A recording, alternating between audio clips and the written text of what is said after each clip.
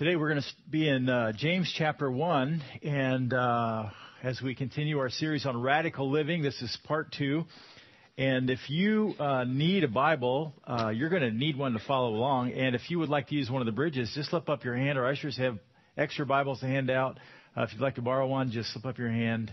I see nobody wants one, and you all are ready to go. Okay, there we go. Anybody else? Just slip up your hand. We're glad to pass one out. We'll tell you what page it's on. What page is it on? 837. James chapter 1, page 837, if you use the Bridge Bible. I recently read a story about a kindergarten teacher who at the end of the school day was asked by one of her kindergarten boys to help him put on his cowboy boots. And she was very anxious to get him off so he could go home, you know. And so she began to help him put on his cowboy boots. And it was with great difficulty, 1 foot at a time. By the time she got one on, she was sweating bullets. With great effort, she got the second boot on. Just then, the 5-year-old kindergartner said, "Teacher, they're on the wrong feet." And so, without screaming, she began to take the boots off, one at a time, and they were not easy to get off.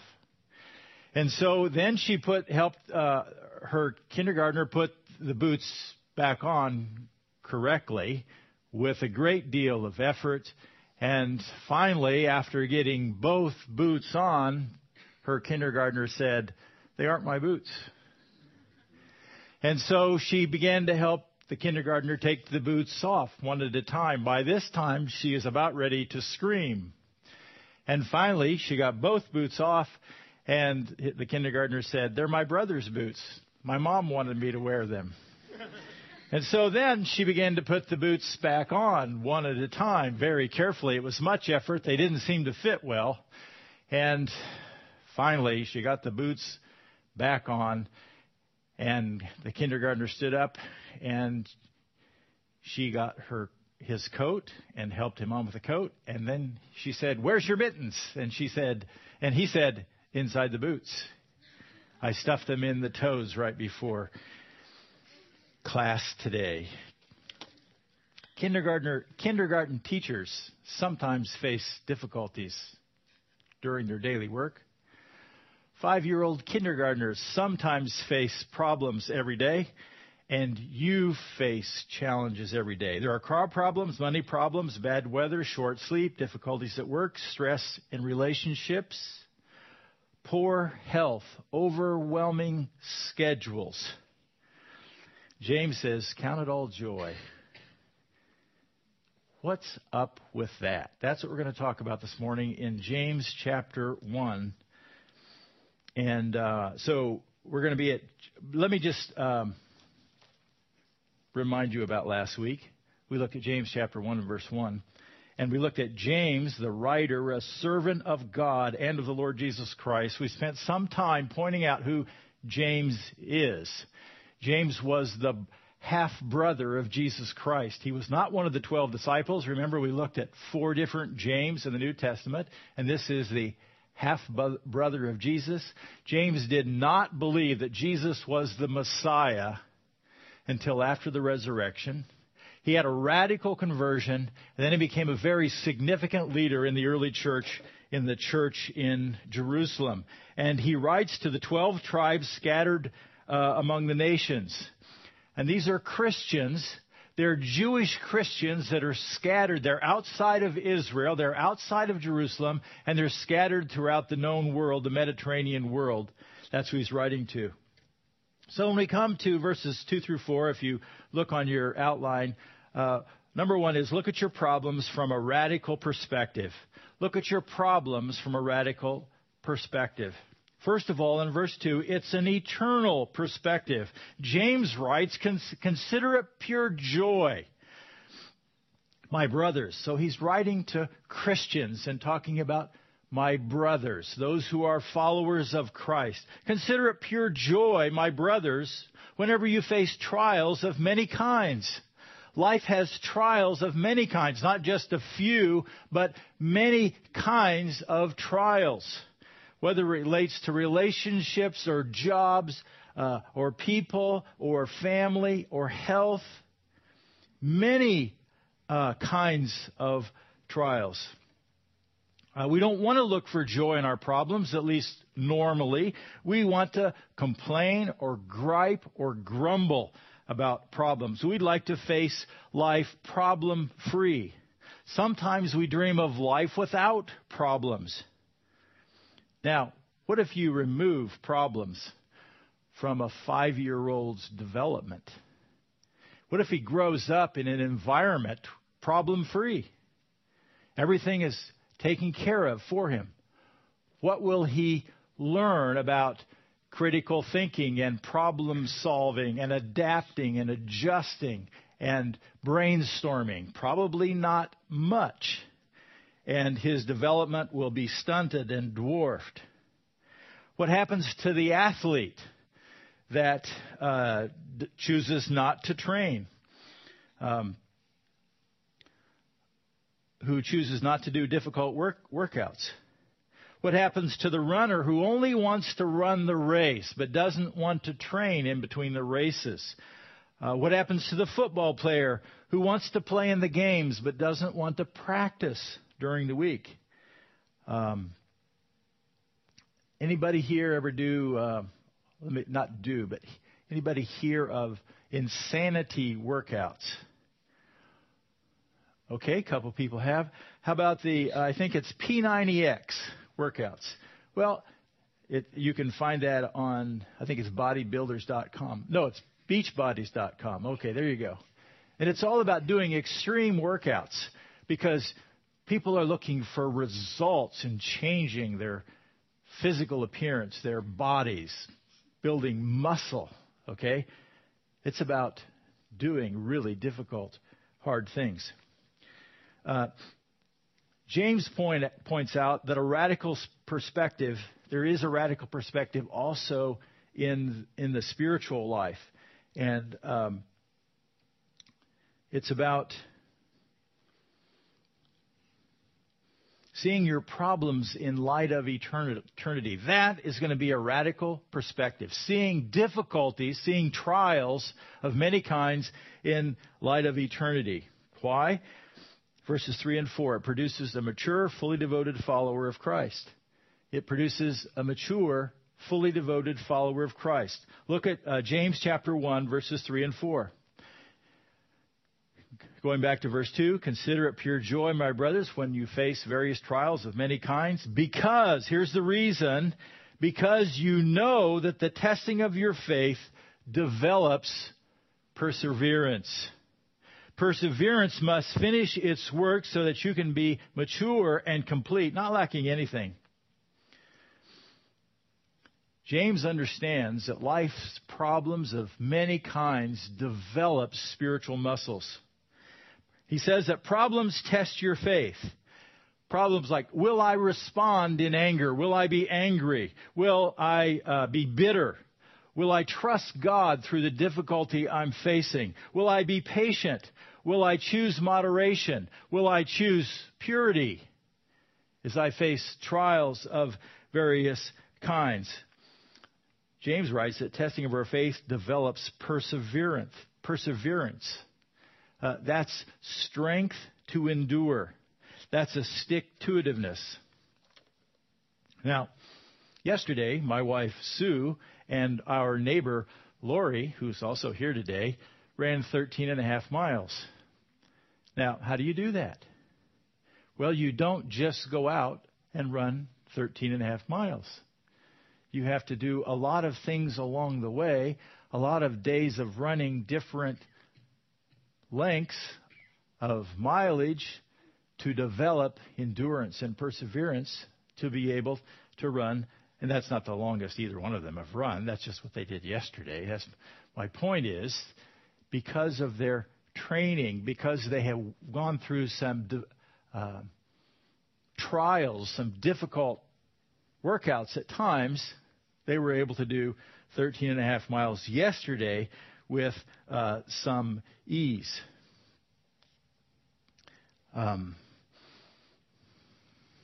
So that's what James means by testing your faith, that it's going to produce perseverance.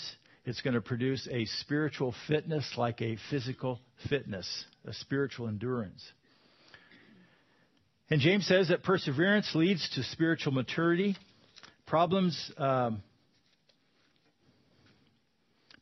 life are normal, and problems are a very important part of God's plan to grow us spiritually.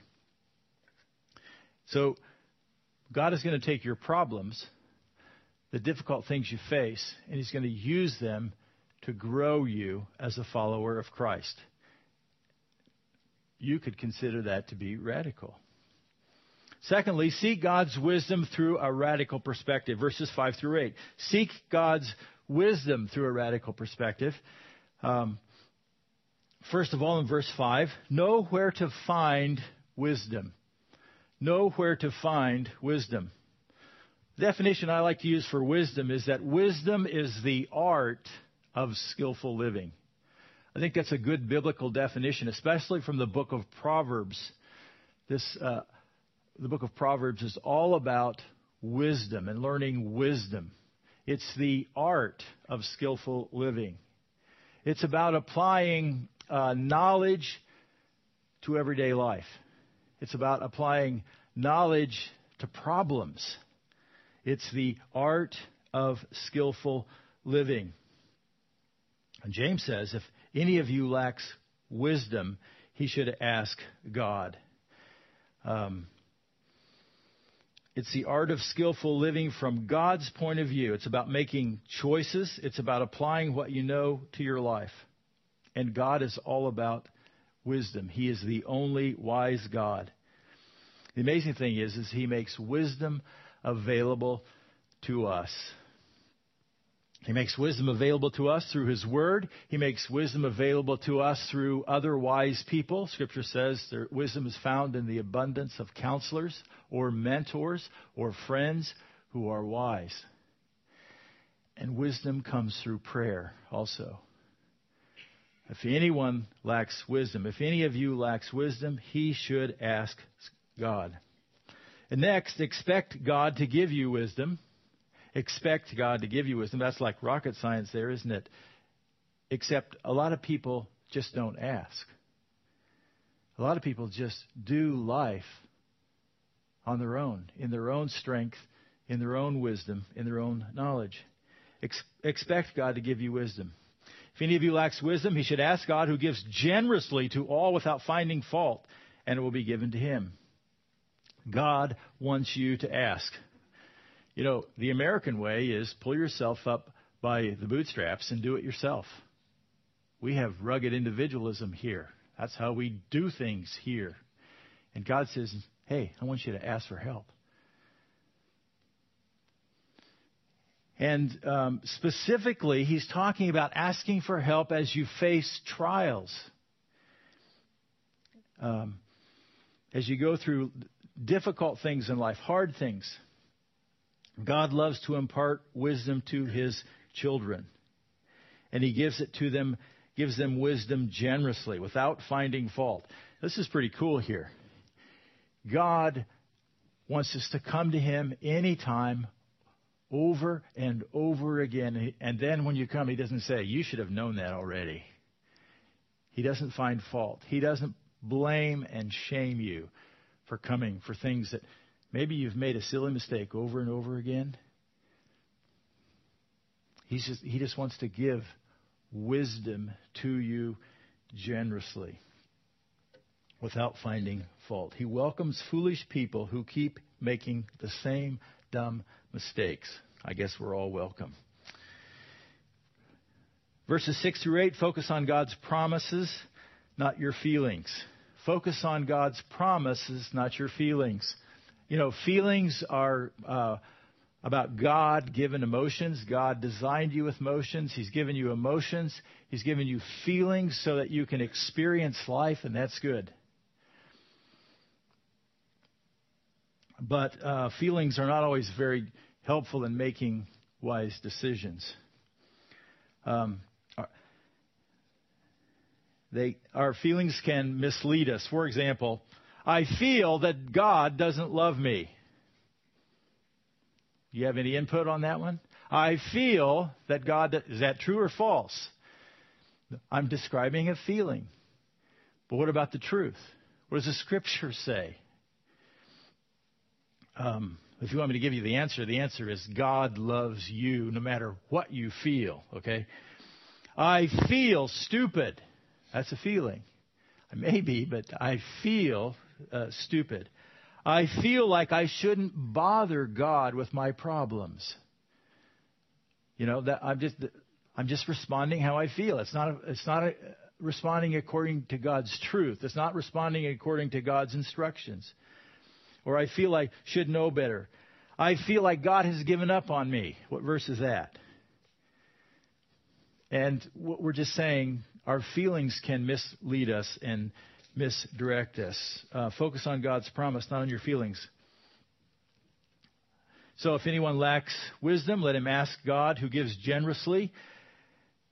Verse 6 through 8. But when he asks, he must believe and not doubt, because he who doubts is like a wave of the sea. We're talking about focusing on the truth, not on how you feel. Ask according to the truth.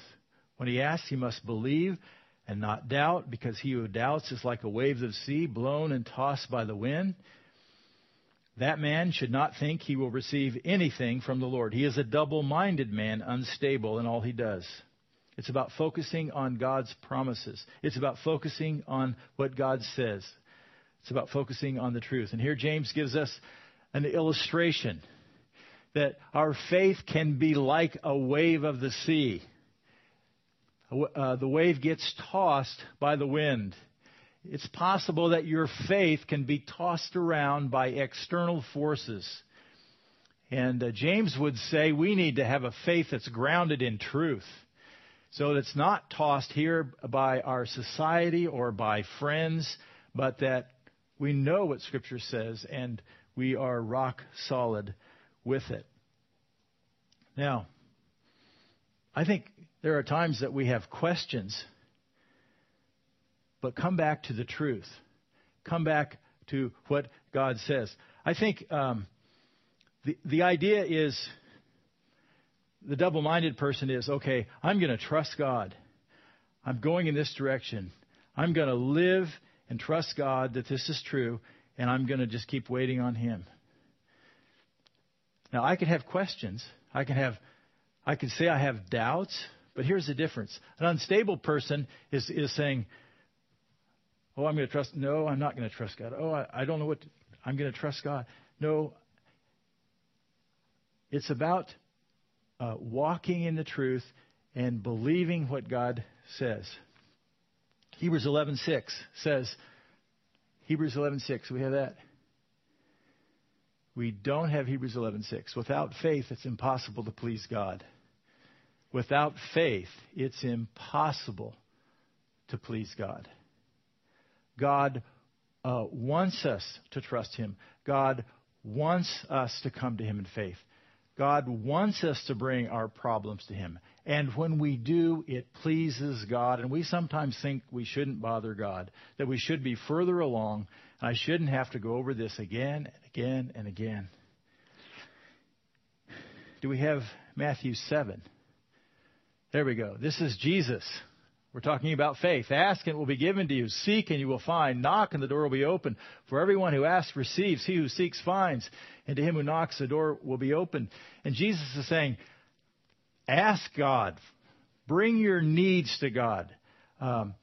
Ask for wisdom. Ask for what you need as you face various trials. Okay? And God is going to answer. Expect God to answer. And then he uses an illustration here. For a parent, verse 9, which of you, if his kindergartner asks for bread, will give him a stone? Verse 10, or if he asks for a fish, will give him a snake? You know, and let me just finish here. If you then, you who are evil, know how to give good gifts to your children, how much more will your Father in heaven give good gifts to those who ask Him? You know, even parents who are sinful, who are evil, meaning they're just sinners like all other people. They're not perfect because only God is perfect. Even parents know. Now, yes, you can have somebody who is emotionally way off target do something really stupid for their kids. Generally, parents know that if their kid asks for bread, they're not going to give them a snake or a stone. They're going to want to provide. They're going to meet the needs of their own child. And if that's true of humans, what about God, who's the giver of all good gifts? If you ask Him, do you think He will provide for you and give you what you need? Philippians 4, 6, and 7, the Apostle Paul writes, "Do not be anxious about anything, but in everything by prayer and petition with thanksgiving, present your requests to God. And the peace of God, which transcends all understanding, will guard your hearts and your minds in Christ Jesus." So you're going through a difficult situation. If you're a student and you have a lot of exams and homework and they're very stressful, don't be anxious about anything, but in everything by prayer and petition with thanksgiving. Bring your problems and the things that you face to God and be specific in bringing them to God. God didn't say He was going to take them all away, but He can give you a peace within that struggle. And if you're taking an exam, that's really helpful to have clarity during that time when you're taking an exam. That's one of the very first things I learned as a follower of Christ. I was going to Drake University, and I had a whole bunch of exams coming, and I learned this verse, and I'm going to pray. And I asked God to help me, and I prayed almost night and day about these things. And then I won't tell you what the grade I got was, but I'll tell you what, I faced them with peace, and I just zipped right through the exam. I don't remember what grades I had back, but I was amazed. If you remember, I was an atheist when I prayed for these exams just weeks before. And God answered.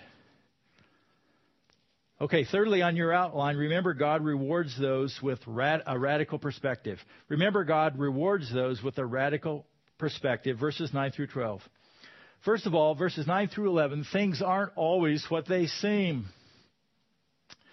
Verse 9, the brother in humble circumstances ought to take pride in his high position. That's verse 9.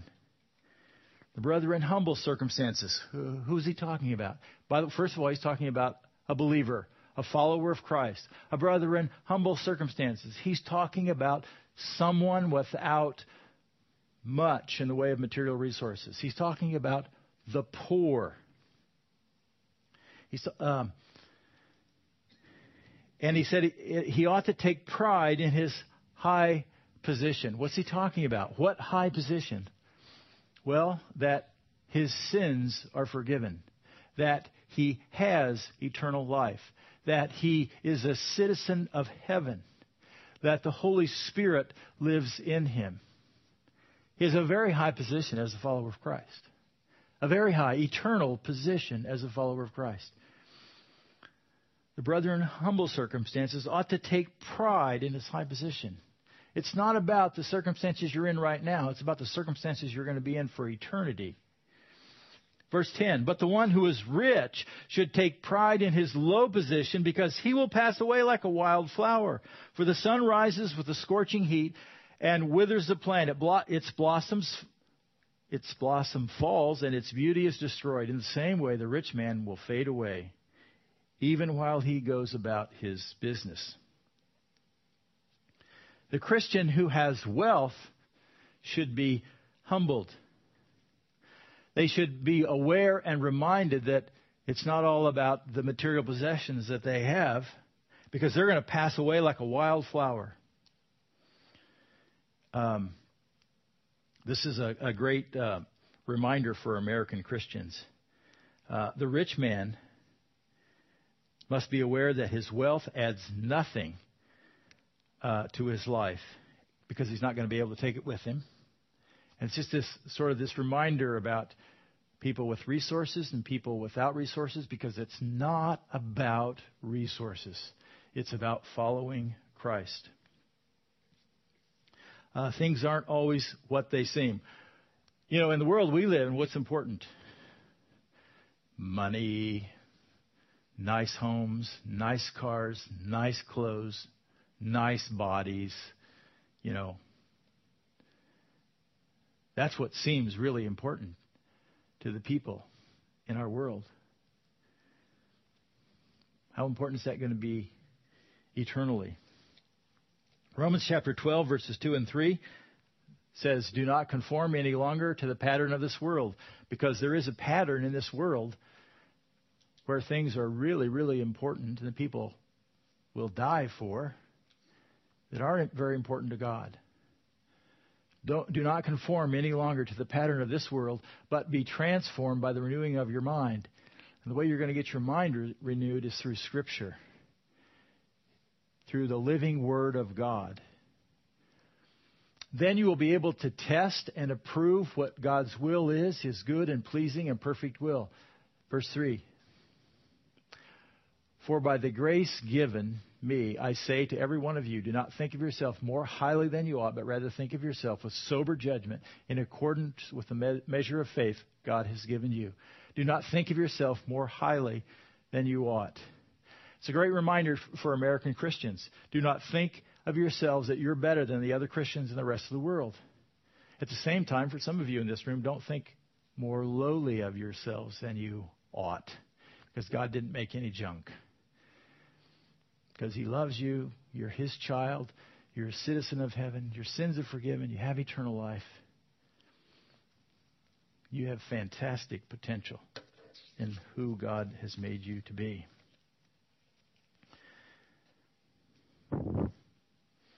Then in verse 12, perseverance brings God's favor and God's reward. Look at verse 12.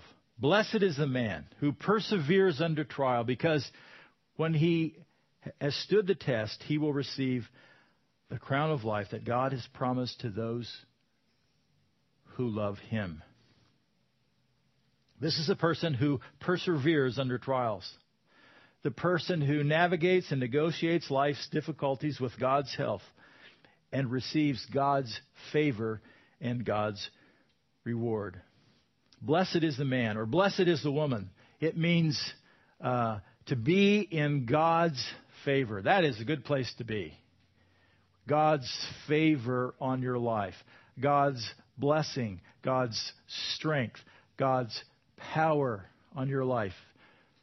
You're moving in the same direction that He's moving, and He's moving in your direction. Because when we trust God and ask Him to help, we ask for wisdom to face life's difficulties, James says, you're blessed. You have God's favor. And you will receive the crown of life. I don't know what that is. Do you? It's not eternal life. It's not salvation. It is some kind of reward. It's probably something to do with life right now, a quality of life, and a reward eternally. So when you get to heaven, look around and you're going to see people, oh, she has the crown of life. She walked with God through some difficult things. She has the crown of life.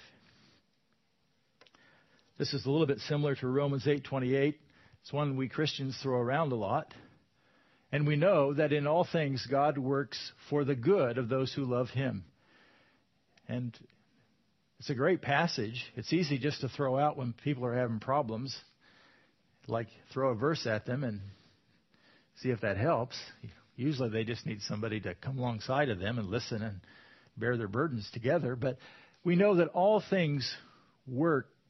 In all things, God works for the good. Now, all things are not good.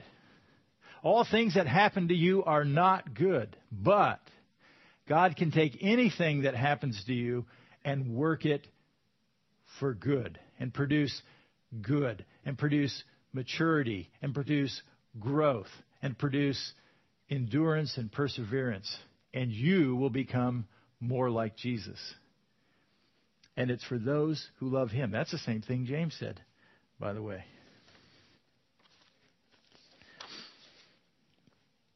In Leadership Journal, former U.S. Surgeon General C. Everett Koop once said, "We grow and mature spiritually through adversity, not when everything is going smoothly. In a time of adversity or trouble, the Christian has the opportunity to know God in a special and personal way." Maybe he knew something about James. Paul Rees is quoted in Leadership Journal as saying, "God's love is never measured by our comfort." We often think, oh, is God's blessing on me? Is everything okay? Do we have what we want? Am I happy? God's love is never measured by our comfort.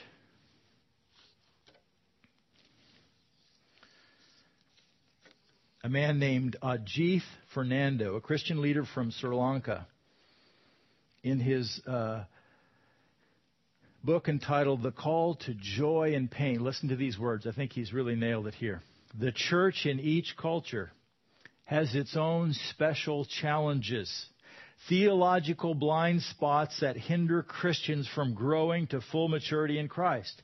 I think one of the most serious theological blind spots in the Western church," that's us, "is a defective understanding of suffering. There seems to be a lot of reflection on how to avoid suffering and what to do when we hurt. We have a lot of teaching about escape from suffering and therapy for suffering, but there is an inadequate teaching about the theology of suffering.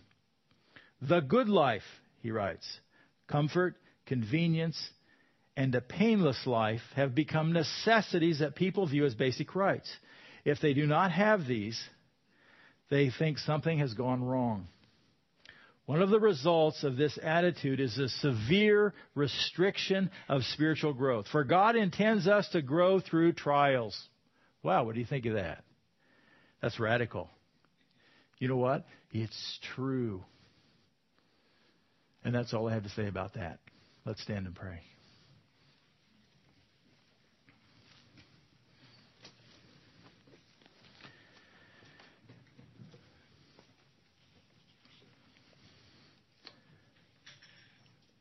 Father, if we have a radical perspective, we can see our trials from 30,000 feet. We can see from the big picture. We can see from an eternal perspective that things are hard sometimes right now. But if we walk with you through those times, you're going to produce good in our lives. You're going to help us to grow. You're going to help us to develop perseverance. You're going to grow our spiritual muscles so that we will become stronger, that we will become wiser because we've asked for wisdom from God. God, I don't know all of the trials, all the problems, all the difficulties that each person is facing, but you do. God, may you have the freedom to work in our lives, to continue to grow us. May we as a church be alert and aware of those around us who are struggling and need encouragement and need love and need help. Thank you that you've not left us alone. Thank you that you've given us the Holy Spirit, that you've raised up the church to live for you. God, may we be people who can look back and say, it was a joy to serve you. And I look at the problems that I faced, and now I see those produce so much good. Today I can rejoice for Jesus' sake. Amen.